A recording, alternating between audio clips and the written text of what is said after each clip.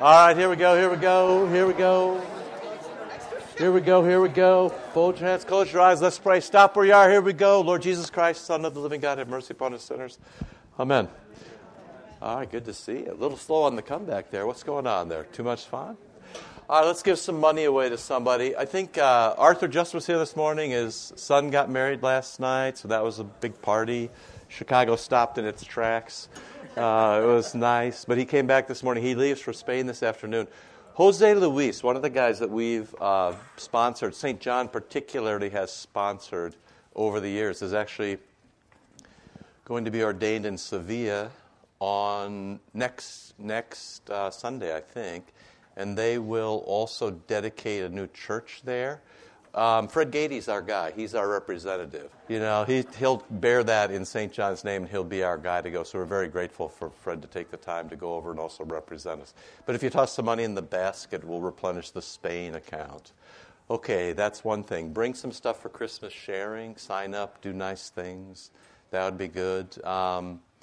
Carol won't answer the straight question of what she wants, so I guess you should just follow the directions that are already given in Life Together. So food, very lightly used clothes. There's always need, or new. Yeah, actually, new is even easier. My advice to you, sit down on Thanksgiving morning and shop for about an hour. Seriously, and have it sent directly to the church. It's the easiest thing to do. So some people have done it over the, you just shop on Thanksgiving morning when everything's on sale. You can still stay in your bunny slippers and your jammies. It's not a big thing. And, send stuff forward. Boots were a big hit last year. Somebody brought a bunch of kids' boots. That was a very nice thing, right? What's that? Did you buy them? You brought a bunch of kids' boots. Anna, she's a nice woman, Anna. Marty's a lucky man. All right.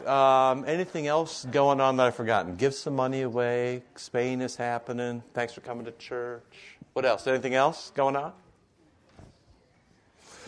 All right, 1, 2, 3, here we go. It's just America is such an interesting place right now. You should think of it as a land of opportunity, but perhaps in a sense you haven't thought before. One of the great things that's happened, I think that's happened, and I'm trying to follow the news fairly closely, is there hasn't been a lot of Christian triumphalism at the demise of so many influential and famous people. That's a good thing because we got our own troubles, and that's not the way that the world works. You should instead double down on your efforts to live as a Christian. I mean, the things that are going on in life right now, the raw power grabs in politics, only thinking about yourself and not about constituents. The sexual assault and harassment things. I mean, when Paul talks about things like this should not even be named among you, you're right, this should not even be named among you. And what you have, if you're a boss or, if you're in a position of power, if you're representing other people, you really have the opportunity to not be that guy, right? You really have that opportunity, and you should crank that up as high as you can to not be, what we see so much of in the world today. So I'll just kind of leave it there. But although I can't leave it there, given what we're going to do, but I just try to do your best, and self-reflection is always the first good step, right? All right. So last week, question about anything? Just going forward. Last week we left the Blessed Virgin Mother. And her last words in Scripture, do whatever she tells you. It was a fabulous thing. I give you, my derivative shortcuts from that, okay? So this is pretty, you sort of make your way through life. It looks like this. So this is just number 1. I know it's frightening for you when I actually start with the outline, but every once in a while, So love is obedience. Thank you very much. Love is obedience, right? Love is obedience, right? Is there any difference, is there any difference between love and obedience? There's not any difference, right? So love is obedience. Grace is a person, right? Grace isn't a thing. Grace is a person. Jesus is grace incarnate, this disposition toward others to love them in spite of themselves.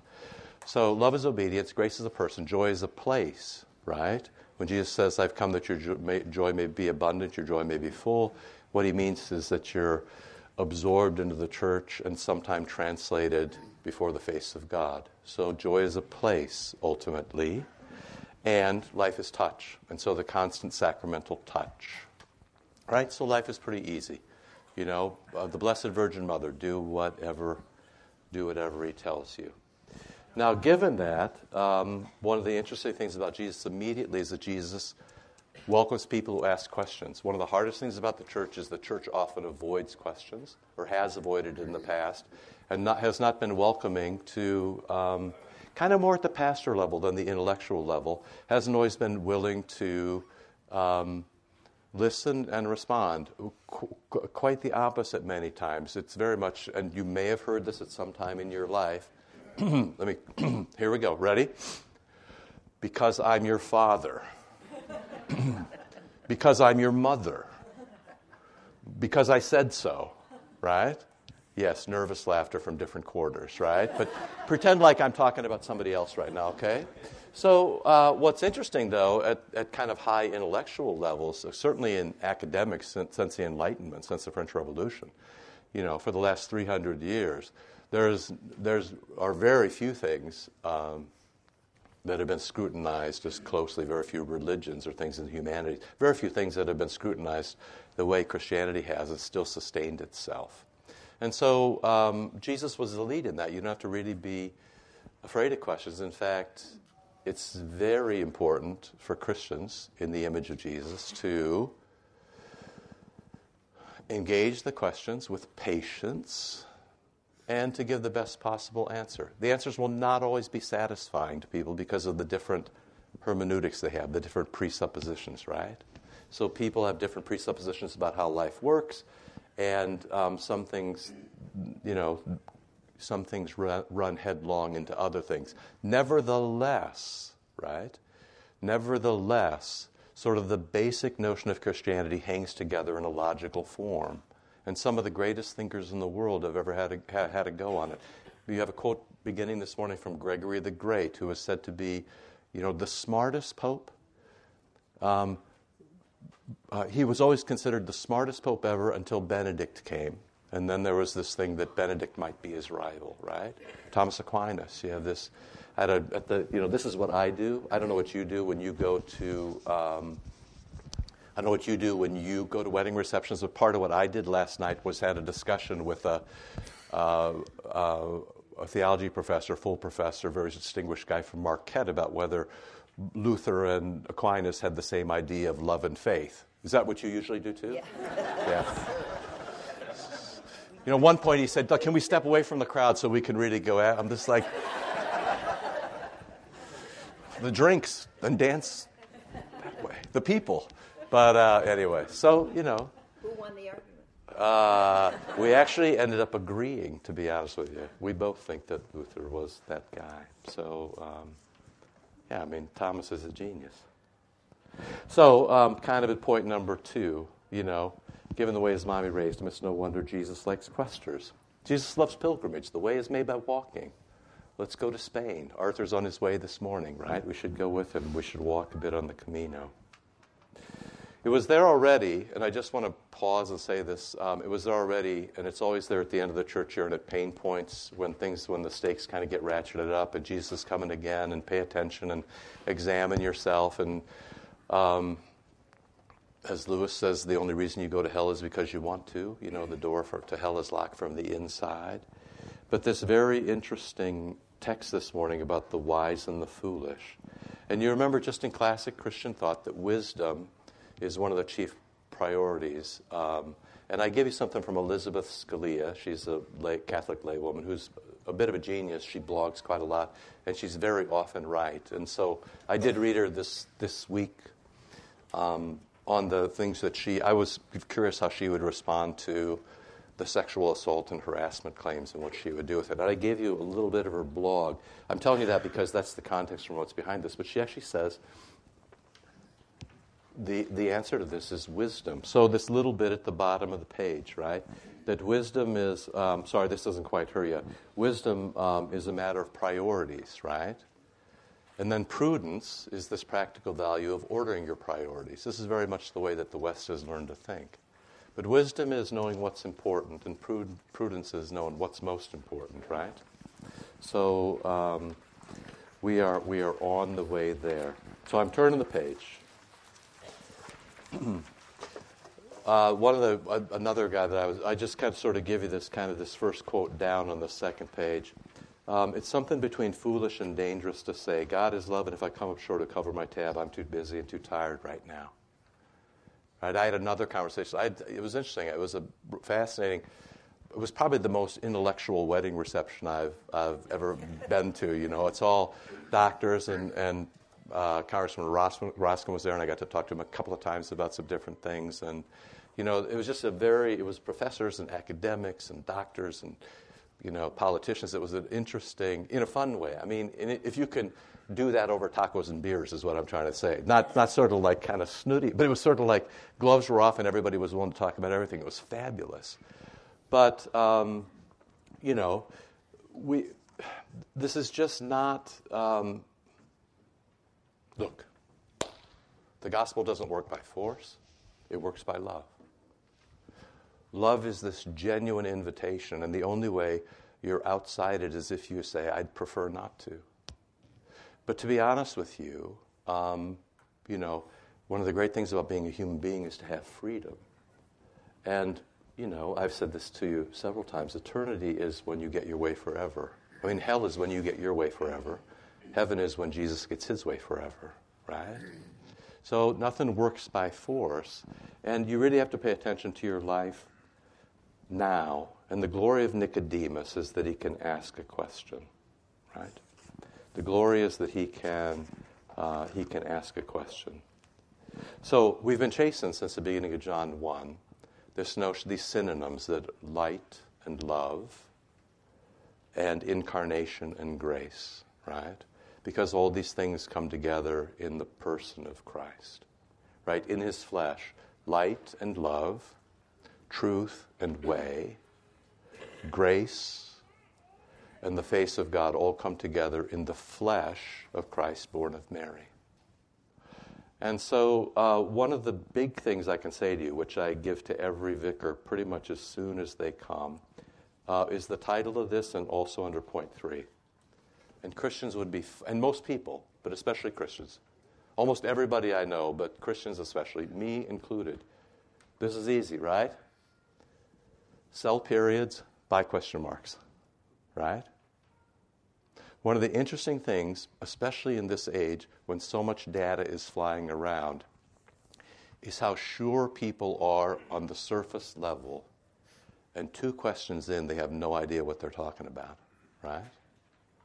Now, there's a couple of uses for that. One, again, you don't want to be that person. You have to think deeply about these things. The world is a challenging place. Christianity is becoming a minority, and in some cases a persecuted minority.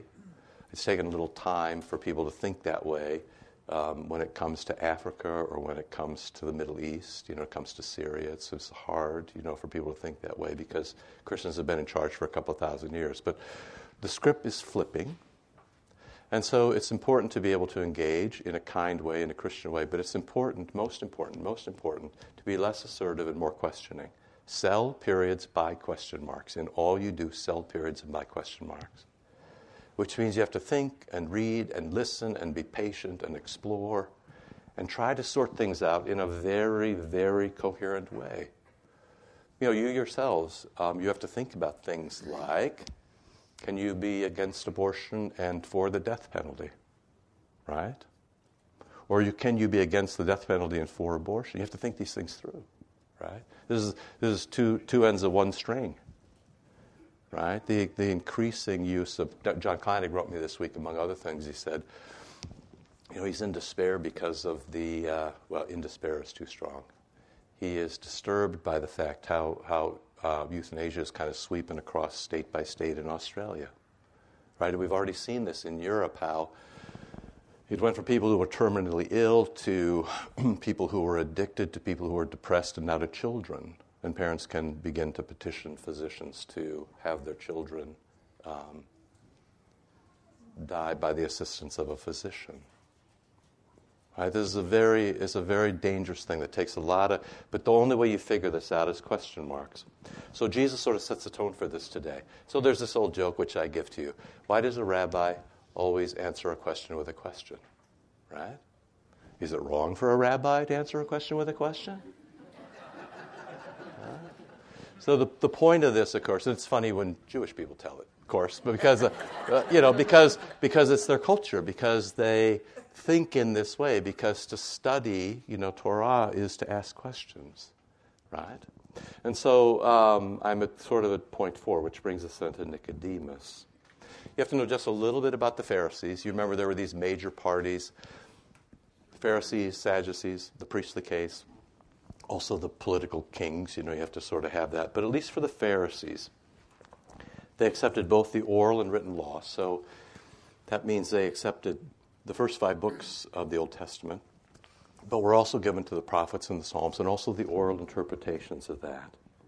They were very sure that God was active in history. So if you're an historian or if you read history, one of the arguments is about whether history is made by great individuals or by classes of people who move, and then at least among Christians, whether God intervenes in history and moves things around.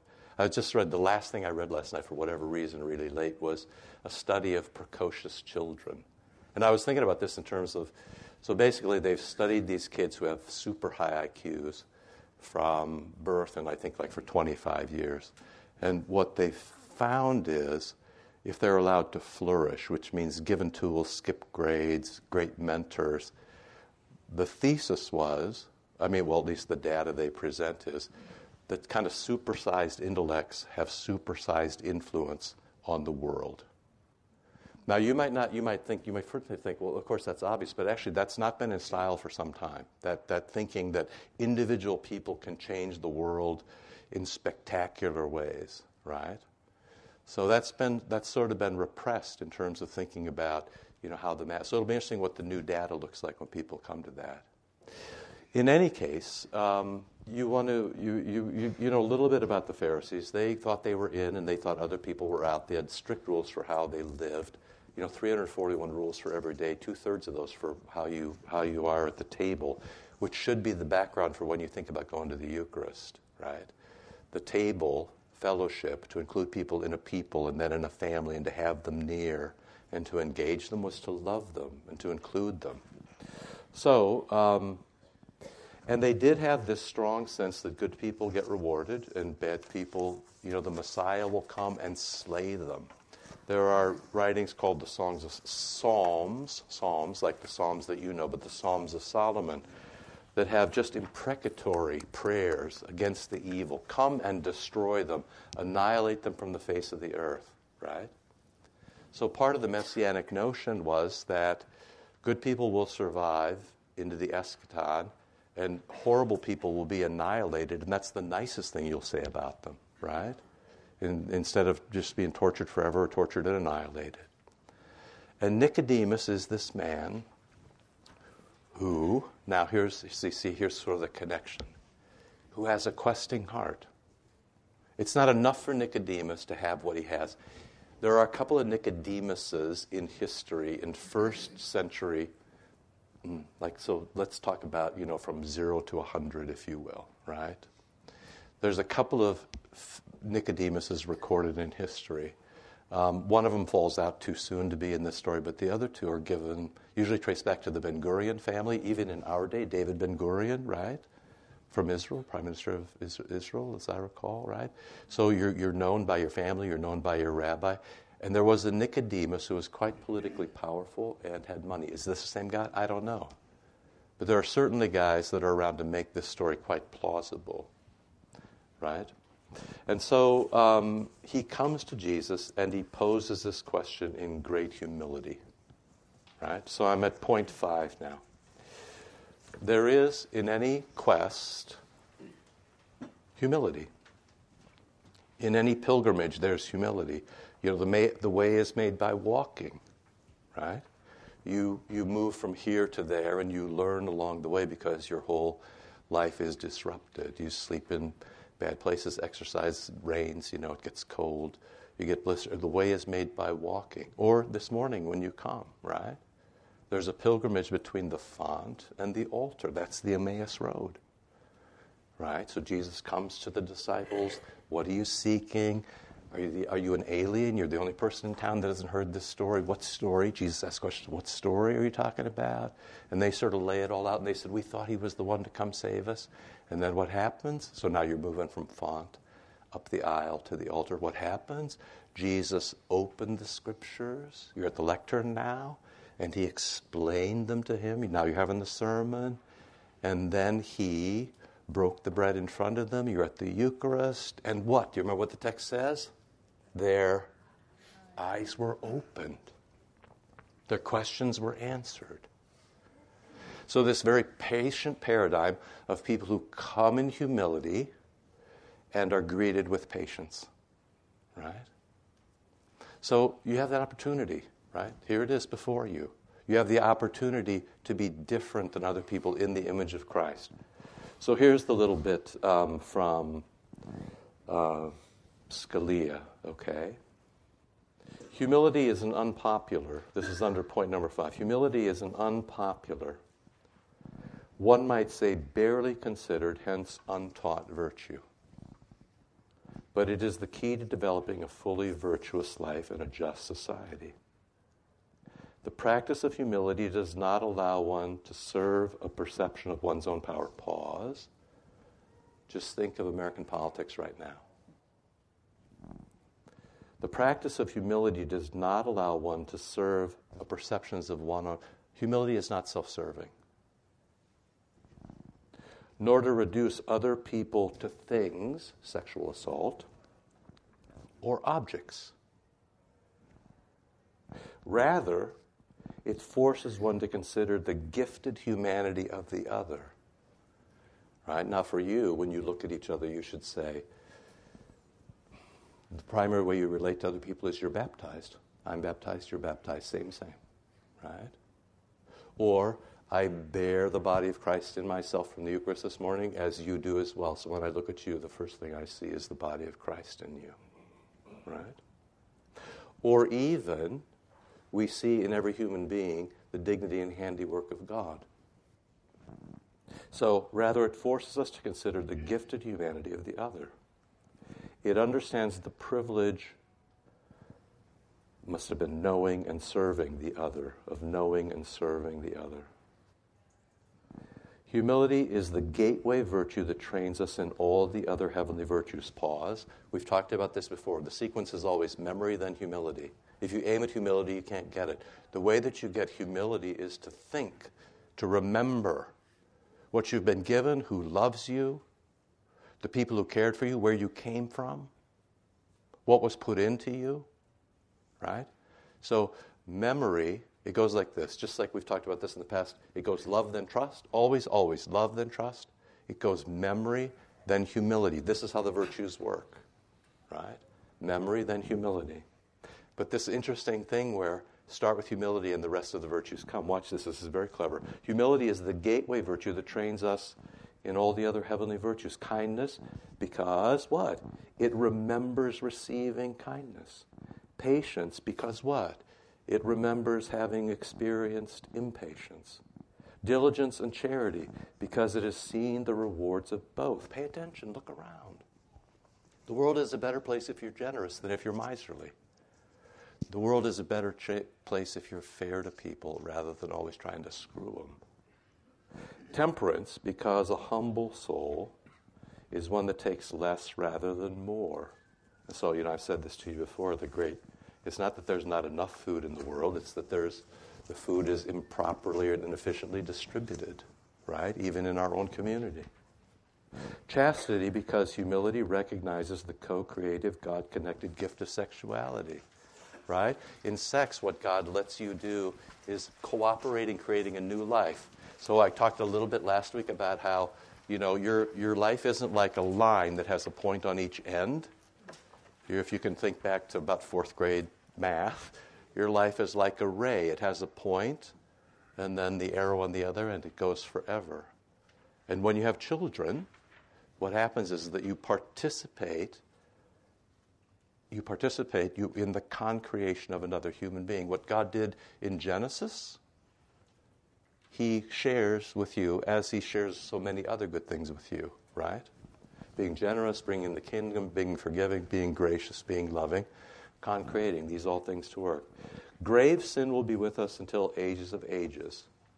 So little commentary there. So there's no point in being angry all the time. And frankly, even when we're surprised, we quickly kind of go woeful. We kind of said, we never knew that. We say more like, we knew that was out there, and we should have worked harder to make it go away. But grace can abound, and it can bring, here it is, light into dark places, John 1. It can heal the festering wounds of our psyches and our souls. But we have to want it, right? We have to ask for it. Not because you generate it, but because it's been given to you, and you can say to it, thanks very much, or you can say that, hey, that's not for me. It's an open secret. This is a little play on the title of her thing was basically, all this sexual harassment stuff was an open secret in Hollywood, right? So this is her kind of response to this as a woman. Pursuing humility, asking for the grace of the virtue of humility, and then practicing it is a way to begin. And that's what you have in Nicodemus today. You have just a beginning. Right? This guy who has everything. He's likely rich. He's likely from a very, well, we know he's rich because later he does remarkable things with his money. But he's rich. He's powerful. He's a member of the Sanhedrin, right? So he's a member of the Jewish ruling council in Jerusalem. He's rich. He's powerful. He's from a good family. He's in. He's not out, right? So what does Jesus do with him? Still his heart is restless. And so for me, it's very interesting to watch. And in some places I admire, I kind of watch how Silicon Valley, to me, often in the stuff I read, sort of rewrites pastoral care without God. It's very interesting to watch. I talked to you about this YouTube a few weeks ago about the Muslim man who'd lost his son and how poignant that was. And then, we talked once about Sheryl Sandberg's commencement speech, right? But what's interesting, what always strikes me in this is, for Christians, there's nothing new here. Like we knew this already. We perhaps did not articulate it as well, although it has been articulated well in the history of the church. But I'm always struck by there's nothing new here, and there's actually more to follow. And Nicodemus must have this same sort of feeling, that there's more to follow. All this I have, right? I'm rich, I'm famous, I rule in the city of God, which for Jews was the center of the universe. And yet, he's got this restless heart. It's such an interesting thing that's happened to him. So just last presupposition, and then we'll sort of look at the text, which is, Jesus is not as optimistic about human beings as we are. We're so optimistic about ourselves and what human beings are and the good that they can do. I think part of the sobering thing of the last month and the last year in America is it's very hard to talk about human beings as being good. And it's very hard to suggest that we will solve our own problems when we are our own problems. Right? So much more fruitful, and actually the way of Jesus is to say, I'm ruined. Now what's the way out? My heart is restless. Life at times seems purposeless. I don't exactly know which way I'm going. Right? Because my heart is dark. Right? What's the way out of that? The way out is to question and walk, question and walk, question and walk. The way is made by walking. Right? It's a Camino. By questioning, ask a question, especially about yourselves. The very first margin comment in the bulletin today is from St. Paul saying, have you examined yourselves? Right? This is what we do every week in confession. Have you taken a good look at yourself lately? Not other people. Forget about talking about other people. Yourself. Have you had a good look at your heart lately? Jesus is not particularly optimistic about us, right? We're ruined and we need to be restored. And just kind of to push it. It's not enough to be socially or civically good, right? The divine works on a whole different scale. I dropped a comma there. It should say pure, comma, holy, comma, right? Perfect and divine. And so often then, if that sounds depressing, the great joy of it is it's not a good work until it's forgiven. Or every good work needs to be forgiven. Everything you need needs to be everything you do, everything you are needs to be covered in forgiveness, which in itself then you see creates humility. Because if you say of everything I do is tainted. All that I do comes up short. Nothing I see is exactly clear. Nothing I feel is exactly true. It all needs to be forgiven. That's why you go to the font and you go to the Eucharist, right? And, just kind of warning for everybody, life is short and getting shorter. I'm feeling the 7-story mountain thing where, or the Thomas Mann thing of the older you get, the more faster the time goes. Time, in a sense, is objective, of course. But when you're young, you think time is moving so slowly. Right? When you're old, he reflects on this, how time moves so fast it moves away from us. And then the kind of the final reminder that you can't see your life in real time. So what's the answer? The answer is that you do whatever he tells you. If you can't see your life in real time, if you don't know the way, if you're restless, if your heart is unsettled, if you do good but you know that good's not pure, if you're pretty smart but you don't have all the answers, if you have lots of resources and even using those resources well isn't satisfying for you, there's a reason for all of that.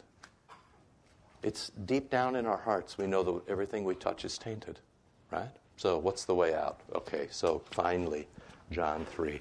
Ready? Here we go. There was a man of the Pharisees, and now you know what that means, named Nicodemus, and we might know what that means. He was a ruler of the Jews. This man came to Jesus by night. This is John 3, verse 2. This man came to Jesus by night, and he said to Jesus, Rabbi, which is a way to put himself under Jesus' care, right? Rabbi, we know you are a man sent from God. Rabbi, we know that you're a teacher come from God, and no one can do the signs you do unless God is with him. Just cut a pause there. So the whole thing about coming at night is interesting. The previous chapter told us we're in Passover. Passover is a crowded time in Jerusalem. The city was about 35,000 people at this time.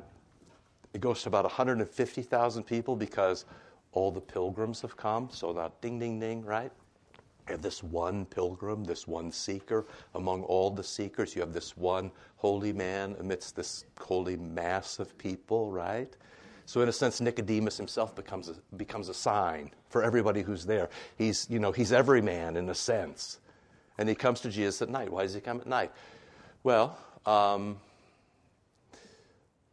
it's when the day settles in. In the Middle East, you've been there, some of you have been there, if you remember sort of how quickly night comes. Boom, it's like there's very little dusk in the Middle East. Boom, it's over. And it's the time when people sort of settled into study and to ask questions and to have conversation and to be with family, to sort of sort life out. There's the outside possibility, too, that Nicodemus is afraid to be seen with Jesus. That he already has a reputation, and if people find out that he's visiting this rogue rabbi from Galilee, that things might not go well for him. Or maybe he just doesn't want this is a backdoor meeting, right? He didn't use the front entrance of the hotel. It could be that as well. So we know God is with you, and we know that you're doing some things, but, basically, what are you doing? Jesus answered him, truly, truly. This is legal term. Amen, amen, is the Greek, amen, amen. It's a legal term, which means what I'm about to say to you is really serious, solid, true, eternal. I swear by it. Pay attention. This is the sort of thing you'd say in a courtroom, which is kind of interesting, right? So, truly, truly, I say to you, right? Truly, truly, I say to you, unless one is born anew, has a new birth, he can't see the kingdom of God. Now, the kingdom of God is everything for a Pharisee, right? Because when the Messiah comes, then he annihilates all the enemies and we win. They lose, we win, and everything is perfect. So I've just turned the page and I'm above number 12. But I think I've sort of done everything above there. So then Nicodemus, basically 12, I'll sort of consolidate the question for you. How can an old man have a fresh start? Right? So you can do this chronologically if you want. How can old people get a fresh start? Occasionally, we get called to a bedside where somebody has just made a hash of their life, and they're fortunate enough to say kind of their last thing. Get the priest. Constantine, the Christian emperor, you remember he wasn't baptized until his deathbed, right? Even though he was considered to be a Christian. And it also works with metaphorically in terms of people who are quite sinful. I've done all these things. How can this be fixed? Right? How can things be fresh? And then Jesus. Okay. How can a man be born again? Can he enter again into his mother's womb? So Jesus says this very cryptic thing about a new birth. Jesus said, now here he gives you sort of the amen, amen, truly, truly, I say to you. This is the one thing you need to pay attention. Amen, amen. Pay attention to this. Unless one is born of water and the Spirit, he can't see the kingdom of God. Now, this is often you get, and I'm not going to spend a lot of time with this because it's just grammatically impossible. A lot of people will split these two things. So there's a baptism in water and a baptism of Spirit. Often that's talked about, especially kind of in Wheaton or Pentecostal circles. It's impossible grammatically here. In the Greek, there's one preposition that governs two genitive nouns. I know it's a little technical, but the point is these are two parts of the same thing. Doesn't mean there's a baptism of water. It's impossible for it to mean this. People are making up a story when they say this. You could have that story if you want it. You just can't base it on this text, right? It's baptism of water and the Spirit, water of hydrogen and oxygen. I mean, if you don't have one, you don't have it, right? So, all right. So, how can you do this? Well, you need to get baptized. This is not unknown, right? If you were a Gentile and wanted to become a Jew, you would, among other things, be baptized to become a Jew. This is why John the Baptizer's baptism wasn't so strange, right? And, regularly, I came across this picture when I was preparing for catechumen yesterday morning of this Iranian woman. I should get it out and show it to you.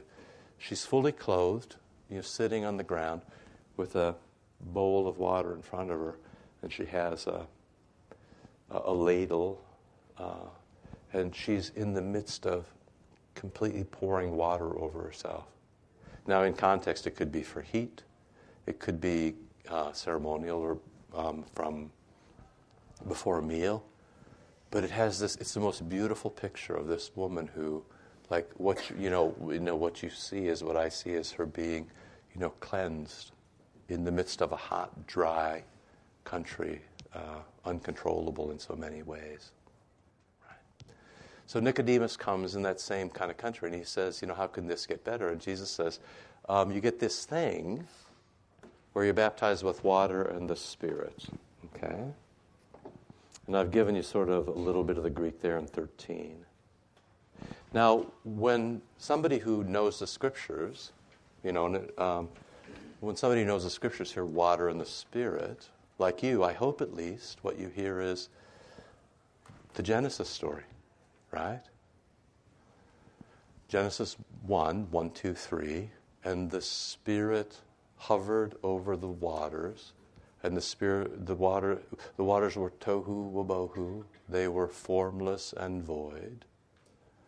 And then God speaks, the way he speaks in baptism, let there be light, or you could hear it as, let there be order, let there be creative purpose, let there be purpose to light, let there be grace, love, let there be a way forward, let there be light. And there was light, and it was the end of the first day. It was morning and evening the first day, right? So a Pharisee who knows the stories, when Jesus says you need to be baptized by water and the Spirit, a Pharisee would hear, that's an old story, now that's a new story. And what he would hear is that something as big as Genesis 1 was happening to him in real time. That's what he would have heard, right? Which is why it makes it so crazy. And I've given you the text at 14, but I'm gonna just flip the page and go just above. Jesus wants Nicodemus to hear this, and he wants you to hear this too. You should hear, when you hear water in the Spirit, you should hear this water. And we say this every Easter Vigil, right? This water, this font is your womb, your ark, your Red Sea, your promised land, your purification, your vindication, your salvation, your way, your love, your light, your life. If it happened to Israel, it happened to you. If it happened to Jesus, it happened to you. If it happened to Israel, it happened to you. That's what Nicodemus is hearing. If it happened to Jesus, it happened to you. That's what you should hear at the font. Right?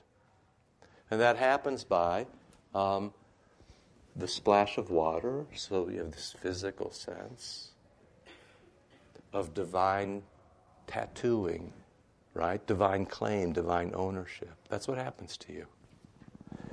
So you are now owned by God, right? You belong to God. The very last chapter of the Scriptures, Revelation 22, when good people and evil people are being sorted out.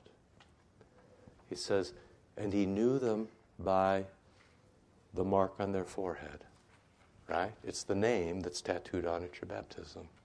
That's the sheep and the goat story. It's being branded and unbranded. It's being, wild and on your own, and being obedient and, big finish, free. Because the only way you ever find freedom is through obedience. If you want to be free, obey and go to the Eucharist. If you want to be free, obey and be baptized. If you want to be free, love your neighbor as yourself. If you want to be free, love God. If you want to be free, be humble. If you want to be free, be forgiving. If you want to be free, cultivate the virtues. If you want to be free, be bound. Right? A disciple is somebody who sits at a rabbi's feet, sits at the dirt, and does what he's told. The word that Paul uses for Christians is doulos, slave, right? If you want to be free, be bound to what's greater than you are. To do that takes the humility to say, there are things greater than you are. There are persons greater than you. Right? You're not your own. You're bought with a price. Glorify God in your body. That's the text. All right, so the backstory I sort of give you here. But look how Jesus kind of moves through this. It's so nice. Verse 3, truly, truly I say, unless you're born anew. So get a new birth.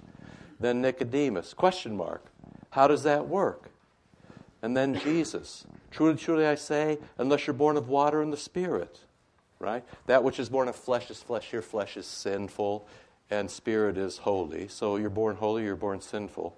Don't marvel, I say to you, you have to be born again. How does that work? Nicodemus says. And Jesus says, well, it's kind of like the wind, right? You can feel the wind, right? This is pre-Conrad Johnson, Channel 7, the meteorologist at Cedar Rapids, Iowa. I'm sure you all watched him growing up just like I did. It was an interesting man. He had a weather station on the top of his house. Someday we'll go to Cedar Rapids together. We'll all take a look at this. It's a beautiful thing, right? Right? So, 16, how do you know? Well, it's like the wind. It blows where it wills. It's autonomous, mysterious, powerful, incomprehensible, effective. And then Jesus says, verse 9, or Nicodemus says to Jesus, how do you know? And then Jesus says to Nicodemus, how do you not know? Do you see this? Question. How do you know? How do you not know? Right? If our interchanges with people looked more like this, Christians would have a little better reputation and would be a bit more successful at loving other people. And then 19 on this thing, and verse 13 in the book, the great finish is, how do you know? How do you not know? How do you know? Jesus, big finish, claimed to be the Messiah, claimed to be divineness. Yeah, I saw it happen in real time. Right? So now he weighs in. So how's he gotten there? Nicodemus comes, he has a restless heart. Jesus tells him 4 or 5 things he doesn't understand. Question. Jesus, answer, question. And then finally Jesus says, after he's rung in Genesis 1, where the Spirit hovered over the water, and John 1, the agent of creation, Jesus created, at the behest of the Heavenly Father. So the Father speaks, the Son acts, the Spirit hovers, and then he says this remarkable thing, which is, I saw it happen. Verse 13. No one has ascended into heaven but the one who descended from heaven. It's basically, you can't go up, but I can come down to you. Right? I've seen it. I'll tell you some heavenly things that I've seen. Right?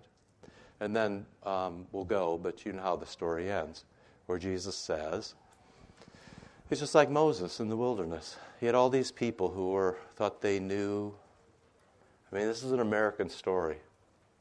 They had it so good they didn't know what to do. In fact, what they complained about most was that God, Grubhubbed food to them every night, right?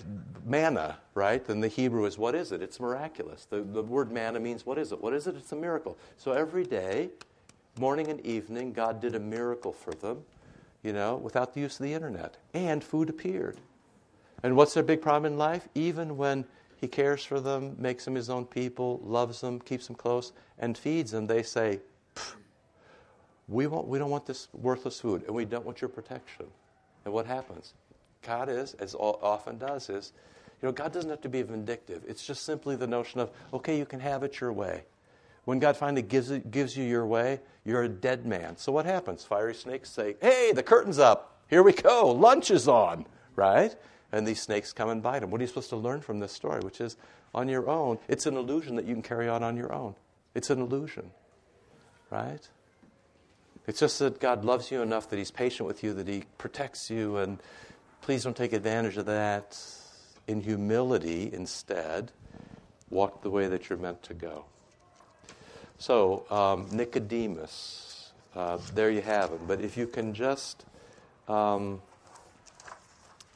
If you can have a lesson from him. We hear him 2 more times. It's not unlike Mary. We do hear him speak once. So Mary's last words, do whatever he tells you, and then you see her at the cross. Nicodemus will speak for Jesus in the Sanhedrin one time, where he basically says, isn't a man innocent till proven guilty? And you can presume from that he paid an enormous cost. But the interesting thing is the last time you see him is when he comes again by night, comes to Jesus and takes the body down, buries it in a new tomb. With it says 75 pounds of spices, which is the amount that you'd use to bury a king, right? It's a startlingly great story about generosity and love and sticking with things, right? Right through death and beyond. Okay, got to go. Love you. See you next week. Let's pray. Lord, remember us in your kingdom and teach us to pray. Our Father, who art in heaven, hallowed be thy name. Thy kingdom come, thy will be done, on earth as it is in heaven. Give us this day our daily bread, and forgive us our trespasses, as we forgive those who trespass against us. And lead us not into temptation, but deliver us from evil. For thine is the kingdom, and the power, and the glory, forever and ever. Amen. I love you. See you soon. Don't forget Christmas sharing.